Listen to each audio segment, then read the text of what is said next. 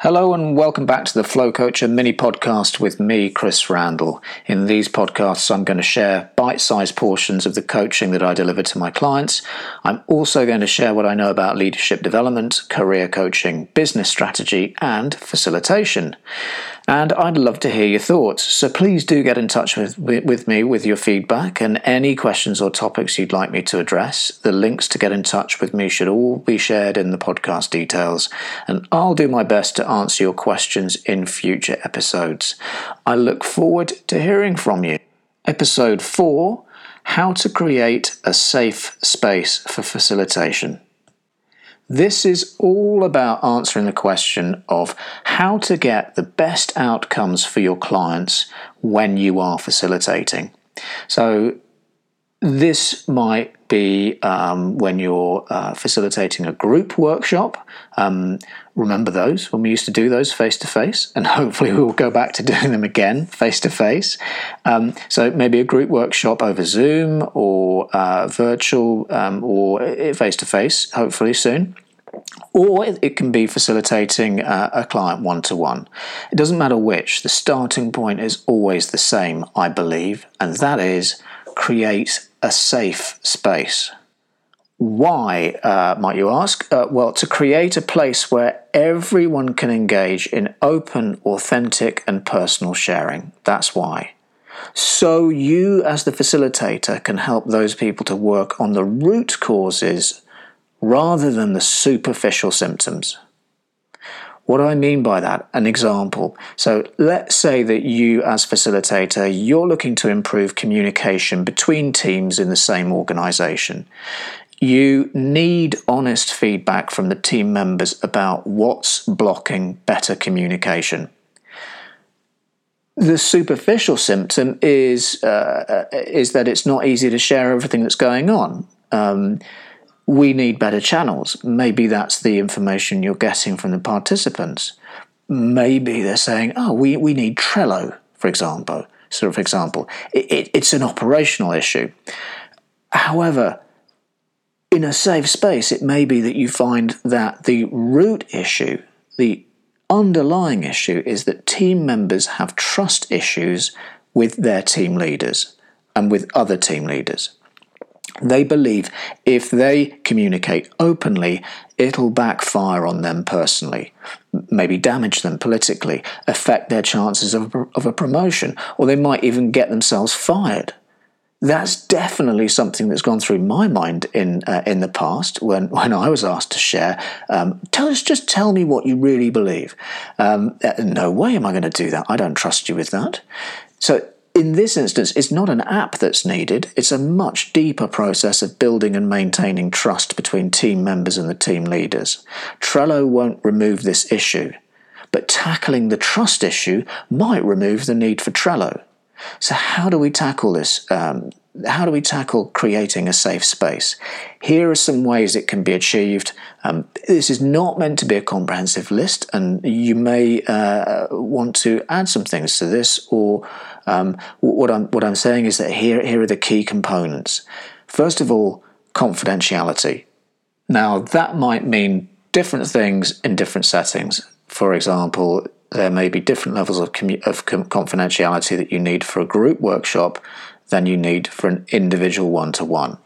I know certainly when I'm working one-to-one, what I mean by confidentiality is that I'm not going to share anything with anybody about what was said by my client in the meeting. And I'll also say to the client that I'm totally happy for them to share whatever they want with whomever they want. And how that works in practice is that if there's a third party that we both know and they come to me and say, I hear you were working with so-and-so and you did this work and that work and they were really happy with it and they had a great session with you, then my response will always be, thank you, but I can't make any comments for confidentiality reasons. Things are slightly different in a group workshop because there's a need to ensure that participant A doesn't share with somebody outside of the workshop what participant B said and what they heard them say. And so, as a general rule, share the fruit but not the tree is a good way to go forward with confidentiality in a group workshop. What do I mean by share the fruit but not the tree? Feel free to share your own personal experience and what you got out of the workshop, but don't share the body of the work nor what anybody else shared in that space.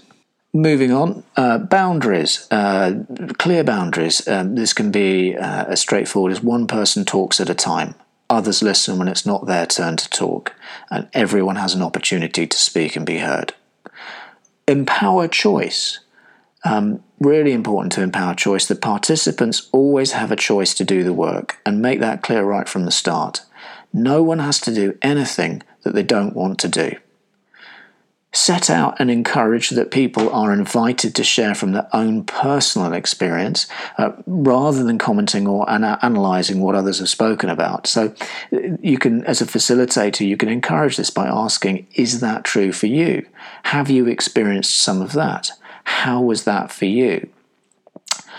Check that the space is inclusive for everyone, and don't assume that it is inclusive. For example, I've met plenty of people with dyslexia for whom small changes in how information is shared could make a big difference.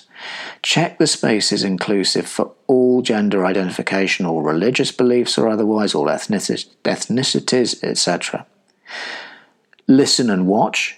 As a facilitator, you may notice some who are not acting as if the space is safe enough for them. So check in with them and do that in a considerate way. Don't do that in front of everyone. They're already showing you that they're not ready to share in front of the whole group that they've got some concerns about the space. I remember when I used to do indoor cycling training, go to spin classes, that the trainer would ask the group at the start of the class, does anyone have any injuries? And a really good way for them to do this was to ask people to put your hand up if you do, and I'll come round and speak to you. Well, I remember one trainer asked the class and then got the person to shout out in front of the whole class what their injury was, and then proceeded to shame them by saying, "Oh, that's not an injury. You need to get on with it and just knuckle up and kick on." So just be sensitive that people need sometimes some private space to share what their concerns are. And this, I guess, really leads on to what I consider to be the absolute must-do every single time, and that is ask. Ask the participants, what else do you need for the space to be safe for you? What is it that you need right now to trust this space enough? They'll tell you exactly what they need, and then you can do it for them.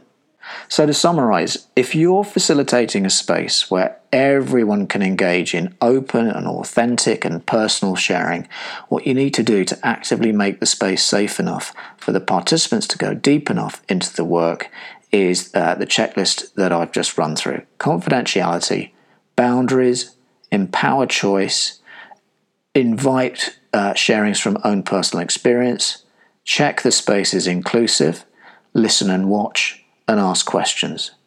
And if you do all of that, and if you support the participants to create a safe space, then you're creating somewhere where they can achieve significant, long-lasting outcomes and results. They'll get further to the root cause of what's happening, and they won't focus on the superficial symptoms.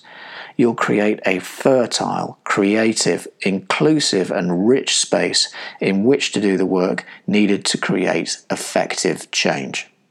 So that's, in a nutshell, facilitation and creating a safe space.